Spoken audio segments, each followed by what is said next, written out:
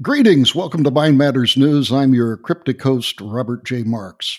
We continue our chat with Adam Goad and Austin Egbert about Web3 and the future of the internet, things like decentralized computing, blockchain, and how things are going to happen in the future.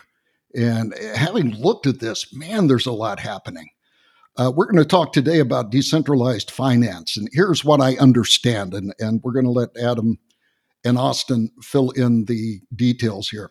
When you pay Uber for a ride or anybody else, you use a bank or a third party like PayPal or Visa or MasterCard or something like that.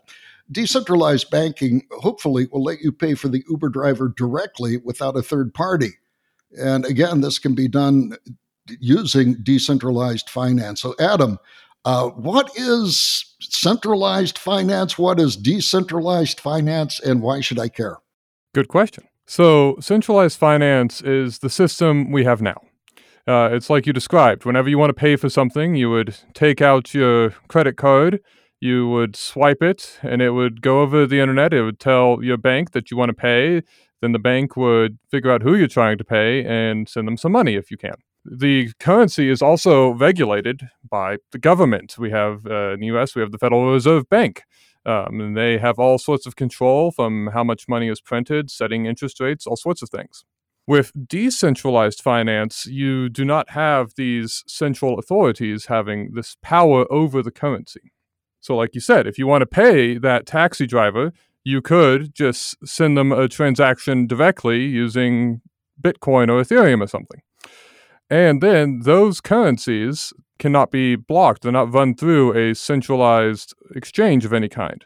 They can be sent just through the distributed system of the blockchain that we talked about previously. And the record would be in the public ledger. You sent him money, he could confirm that, and you can both go along your way. So this has several benefits. It prevents any kind of centralized regulation. So you can have regulation in a decentralized finance. Last time we spoke briefly about DAOs, decentralized autonomous organizations. Several of these larger DeFi, decentralized finance projects are run as DAOs, where people who have invested money into them do get a say in how it is run. And it is run purely as code.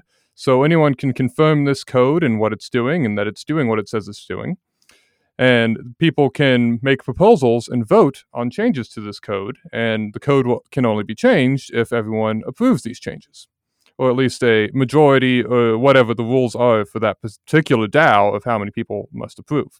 So the bottom line is that individual users have more control and transparency over their finances. I like that. You don't have to go through a third party. How does this work? How do the blockchains enter into this? I'm sure that the blockchains enter into this in order to establish trust and stability in terms of the decentralized finance. What's the role of blockchain here? Right. So you mentioned trust. The blockchain adds trust because it is a trustless system. It does not require you to trust anyone in order to use it. Okay, this is interesting because I've seen the word trustless, and trustless doesn't sound good, but in the context of crypto, it means you don't have to trust any human. So trustless always refers to humans. Is that right? That is my understanding of it. I haven't looked at a dictionary definition, but that's how I've always interpreted it. So if you want to transact on a blockchain, then in order to use any funds that are in an account on this blockchain, you'd have to have the private cryptographic key for that account. That's going to be a long string of letters and numbers that you should keep private because anyone who has that string can have complete control over the funds in that account. So using that private key along with your public key, which in most cases is your address that people would use or a derivative of it, then you can encrypt any transaction you want to send into the blockchain, send it off to the blockchain, and it's encrypted in such a way that it can be confirmed that it was signed by your private key as long as someone knows the public key. And the public key can also be derived from the way it was signed. So then, after the blockchain and anyone else who wants to is able to confirm that I sent this transaction to the chain, The ledger, the chain itself, would then have a record that my account sent the money to your account. And you can go check the chain. You can use various services that will check it for you and just tell you your balance. And you'll know that I have sent you the money. And there it is. We didn't have to talk to any banks. We could have used any number of Ethereum nodes or any other kind of chain's nodes distributed all over the world without a centralized authority having a say in things. Interesting. It does seem, though, like blockchain has replaced the bank as the third party. So what's the difference here? Is it that the blockchain doesn't tell anybody what's going on, or what's the advantage of using blockchain instead of a bank? So it's not that blockchain doesn't tell anyone what's going on, it's that it tells everyone what's going on. Okay, so blockchain knows how much you paid the Uber driver? Yes, and everyone else in the world can know too. But what they don't know is who you are or who you paid or why. Oh, now that's interesting. If they don't know who I am, who I paid, or why I paid them, then that looks like a lot of privacy. So that's the advantage that this decentralized finance gives to you. Is that right? Right, exactly. All that's recorded is a record that this address paid this address this much at this time. Who owns those addresses? Why did they feel the need to send that money? That none of that is stored, and you'd have to know a lot about someone to figure it out. Isn't that interesting? Okay. Where do these decentralized finance blockchains live? Do they live on your computer? So the blockchain itself lives on anyone's computer that wants to have a copy, pretty much. It can be fairly intensive to have it, so you need a pretty powerful computer if you want to be what's known as a node.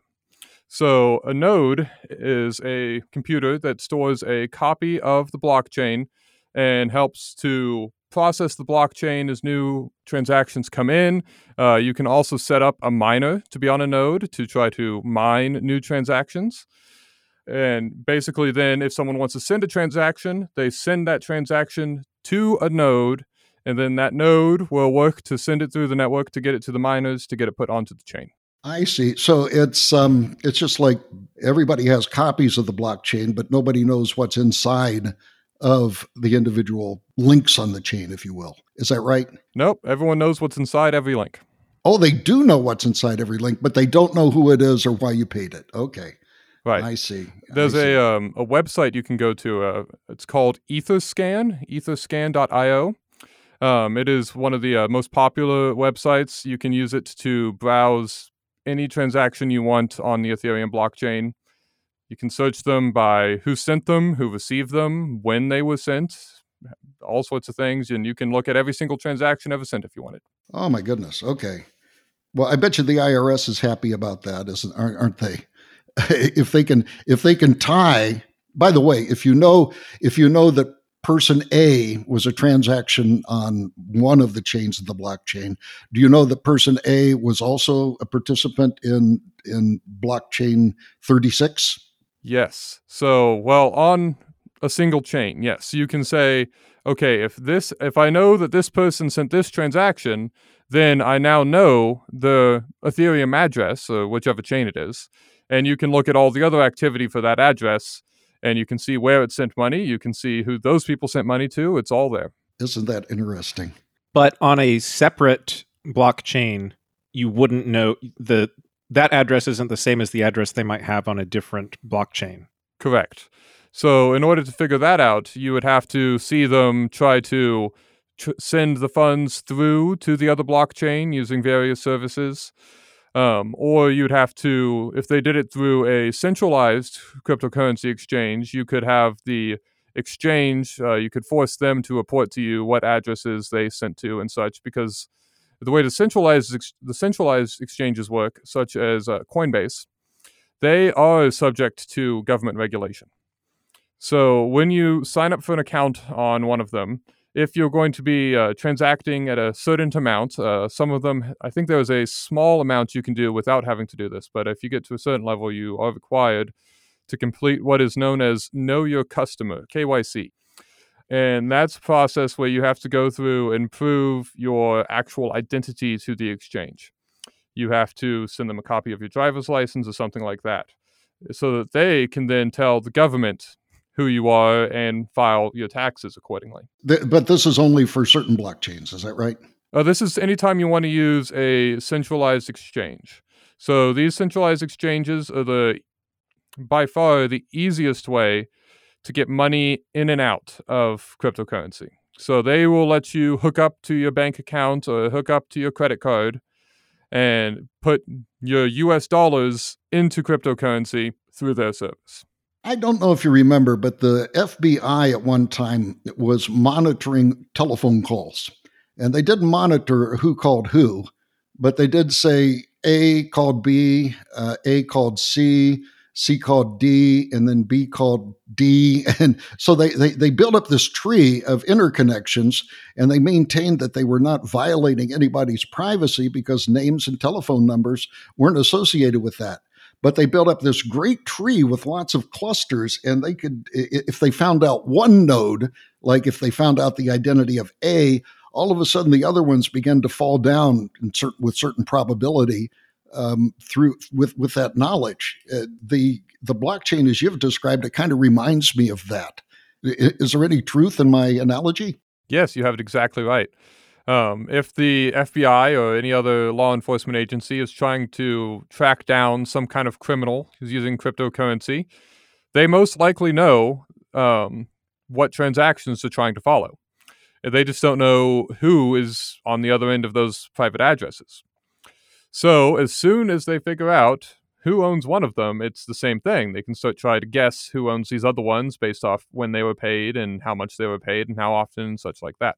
Exact same sort of thing. Interesting. I listened to the book, American Kingpin, and it was about a guy that called himself the Dread Pirate Roberts, who ran a website through Tor, which is a very private internet service, and they sold drugs. And the government, I think through the DEA, went through and tracked all of the finances because one of the people in the DEA bought some drugs from this guy, and he knew where it went. And there, all of a sudden, he was able to determine all of the other places that this money came from. And they determined who it was, but they didn't find the identity until after some, what do they call it, leather shoe investigation, where they had to go out and use normal intelligence in order to do it. It's just a fascinating book. If anybody is looking for a good read or a good listen, American Kingpin is just riveting. So that's the way that they eventually found him, is through this process that we're talking about. Just like the FBI tallying all of these telephone calls, but not saying what the number was and not saying the identity of the person, but simply connecting a bunch of nodes about A calling B and B calling C and then C calling A, etc. That's really interesting. You know, one of the things I read in looking at this through for the prep today, because I understand very little about blockchain, and I really appreciate your time and your effort to explain it to us. But somebody said that blockchain hackers stole nearly $1.3 billion with 79 hack events through the first quarter of 2022. So this was what's a quarter? 3 months, right? And so in 3 months, they were able to steal $1.3 billion. Reading deeper, though, it seems that the blockchain hackers took advantage of flaws in the project code, which I guess maybe was in some ways was made public. That seems to be strange to make the code in a blockchain public. So it seems to me that if you're going to do this, if you're going to do distributed banking, you gotta choose who you're dealing with very carefully, because some of the new kids on the block aren't going to have the security that the older guys have. So who are some of the older guys who are good people with lots of experience in distributed finance? Well, to comment on those that theft first a bit, I'm of course not familiar with every case, but a lot of times when people have the cryptocurrency stolen, it is because they fell for some kind of scam. They were kind of phished in a way. Yes, exactly. They personally gave out their secure key to someone, or they downloaded something onto their computer that was able to then trick them into doing something, or they submitted a transaction to something that was not what they thought it was. I see. And so I think a lot of also what you might have found are things known as rug pulls. So that is where someone sets up a project, whether it be an NFT or a new coin or a decentralized finance system. And they tell everyone, it's the newest, bestest thing. And, they convince all these people to invest in it. But really, all they're going to do is take all the money everyone puts in and run away. And it's not going to ever do anything. I see. Okay. You know, I like to pride myself in the fact I'm very hard to fish, but I have a bunch of websites and I ran them on a host called Bluehost. And I got this email from Bluehost one time and it says, you have too many files on the host server. You need to remove some. Click here to log in. So I clicked there. It took me to the Bluehost page. I entered my name. I entered my password. Then I hit return and nothing happened. I was fished. What they had done is they had taken an exact duplicate of the Bluehost site and they had replicated it. And by doing that, by with this email and me trying to log in, I was fished. The next day, all of my files had viruses in them, and I had to contact somebody to scrub all my files, and I moved them off of Bluehost onto another server. And you think that you're immune to phishing, but man, I fell into that so easily. I guess I have to be less naive in the future, and that's what I've heard is that encrypting is something that is very difficult to break. Mm-hmm. And the only way that you can actually break it is through the weakness of the human element. Mm-hmm. Yeah, I have not heard of any case where cryptocurrency of any kind was hacked by breaking the encryption. I've only heard of cases where it was a human error that caused the fraud or something. I see. Okay. Now, in talking before we started this recording, you mentioned something which blew my mind, and that was something called flash loans. Could you talk about flash loans for a second and try to explain it to me so that I understand as best as possible? These flash loans seem incredible. What's a flash loan? So a flash loan is a loan that you take out for a very short amount of time, usually a few seconds. A few seconds. But it can be for very large amounts, like millions of dollars. So if you want to feel like a millionaire for a few seconds, you can go take out a flash loan.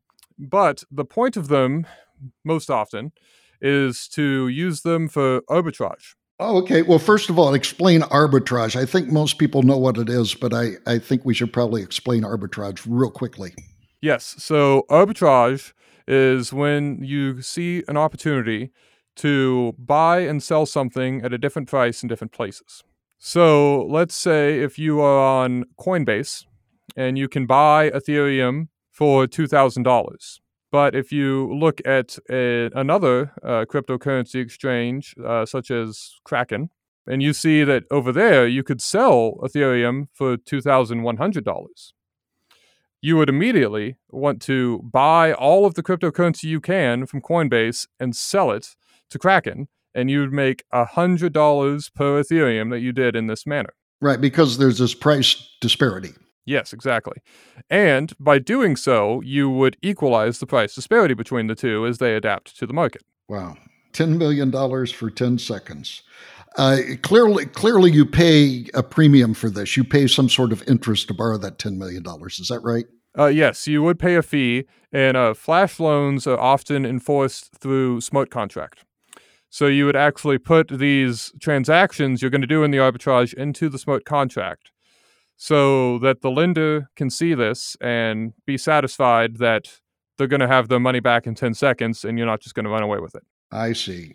The transactions of them sending you the money, you buying and selling to do the arbitrage, and then the money being returned to them with the interest, and then the money being returned to you with your profits, is all set into code that the blockchain executes, and that in that way it is trustless, and therefore you can trust each other. Now to do this $10 million loan, do you need collateral? So with the flash loans, since it is enforced through smart contract, there is no need for the collateral. It is the risk of you and the lender that it's going to go well. And you both know that neither of you can run off with anything because you can both trust the code in the smart contract. Okay, thinking about that though, if you want to do arbitrage between two different markets, for example, and you borrow the $10 million and the markets go kablooey, maybe the prices even out or something. I guess the only loss you have is the fee that you paid for the $10 million. So you risk that in a way, don't you? Yes, so that would be yes, the lender would be risking that as well. They would risk that perhaps the value of it went below $10 million in those 10 seconds that you had it. So yes, there is risk involved on both parties there that it could not work. I have heard that most computer trading is arbitrage. And in fact, there's some trading institutions that want to get faster cable so that they can do arbitrage more quickly than somebody else. Have you ever heard of that scenario of them, of these trading houses wanting to do arbitrage by beating the other person with the speed of their computers? Oh, yes, certainly. And cryptocurrency is a constant 24/7 market where milliseconds matter. Wow. When you find these arbitrage opportunities, since there are so many people looking for them, it's constantly going, so it's very rare to find a very large one. So you're only going to find maybe perhaps a 1% difference between prices. And if you know that that price is greater than the fees you're going to have to pay to conduct these transactions, then you, of course, want to do your arbitrage. But, like you said, at the same time, you found that there's going to be dozens of other people who found that same opportunity because their computers were also looking for it. So, who gets there first? This is actually something I've been working on with an NFT project I work for. Then we've created, we call it the hypernode. What we've done is we've taken very fast computer servers and we've put Ethereum nodes onto them. And we have also, I suppose I have, modified these nodes so that only select individuals can use them. In this case, the holders of the NFTs from the project. Okay, let's back up a little bit and define some of these things. A hypernode is what's a hypernode? That is the name we've given to the service we provide of these very fast Ethereum nodes that we allow our holders to have access to. I see. Okay. So, and we limit the access to only being available to the holders. So then that encourages people to, well, of course, enter into the project. But is also it provides insurance that our node will remain fast.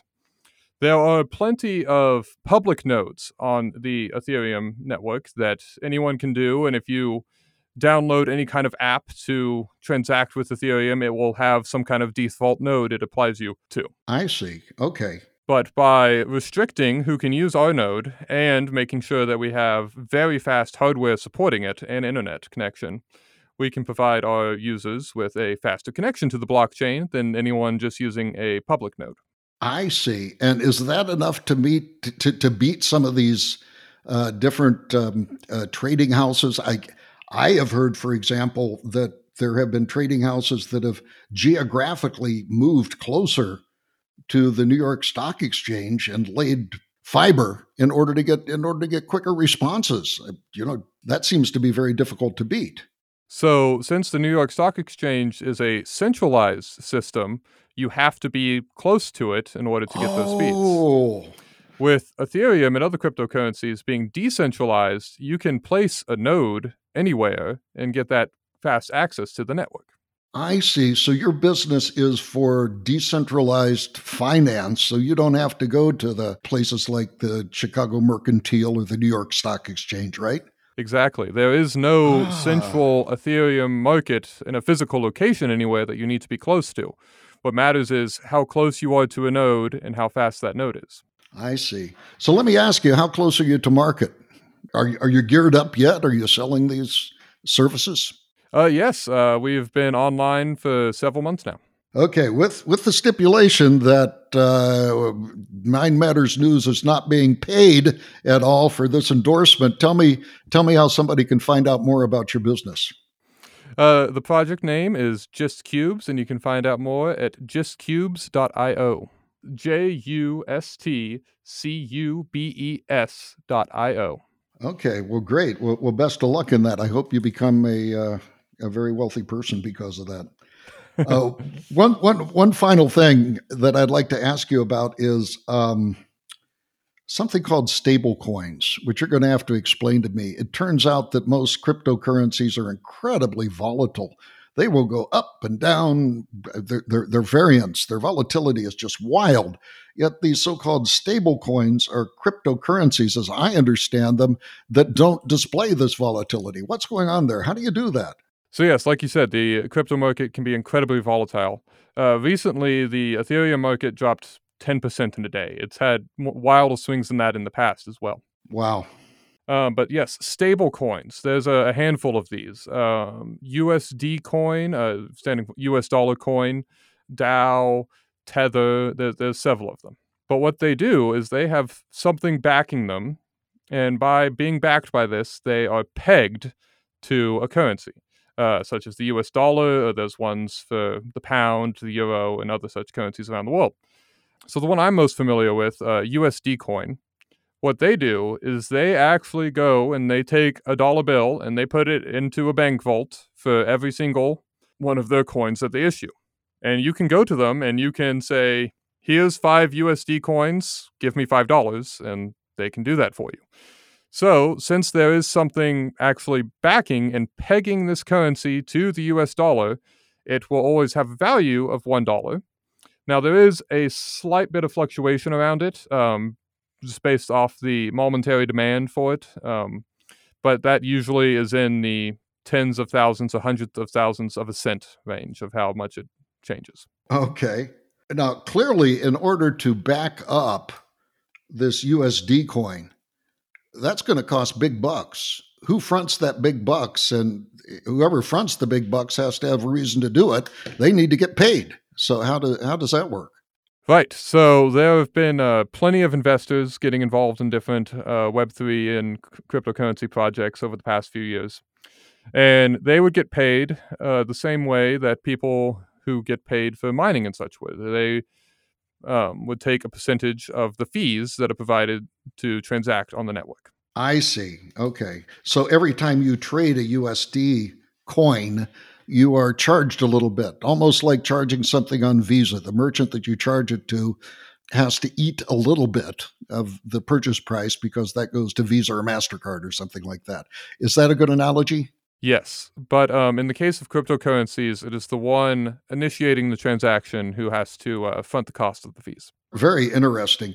I think that this decentralized finance is going to be a big deal. I was talking to an employee of a bank who said that banks really hate decentralized financing or decentralized finance in general. Do you think that maybe banks are going to come and try to crush this decentralized banking, or do you think that they're going to go the way of kind of the brick and mortar stores, some of which have just gone belly up? Well, like you said in one of our last episodes, always hate to make predictions, especially about the future. But I am certain that there are aspects of this I'm sure banks don't like because it is taking away some of their power. It is allowing people to borrow money, to do loans, to invest without having to go through the centralized systems, and therefore they're not getting a cut. Which one will win out in the end? I don't know, but I do think that this will be around for a while. Yeah, it really seems to be exciting stuff, and just an incredible thing for the future, and a thing to keep your eye on. So, Adam, welcome. We've been talking to Adam Goad and Austin Egbert about decentralized banking and some of the things which are going on, which are pretty exciting using blockchain, which will allow you greater access and greater privacy in your financial transactions. So thank you again, Adam. Until next time, be of good cheer.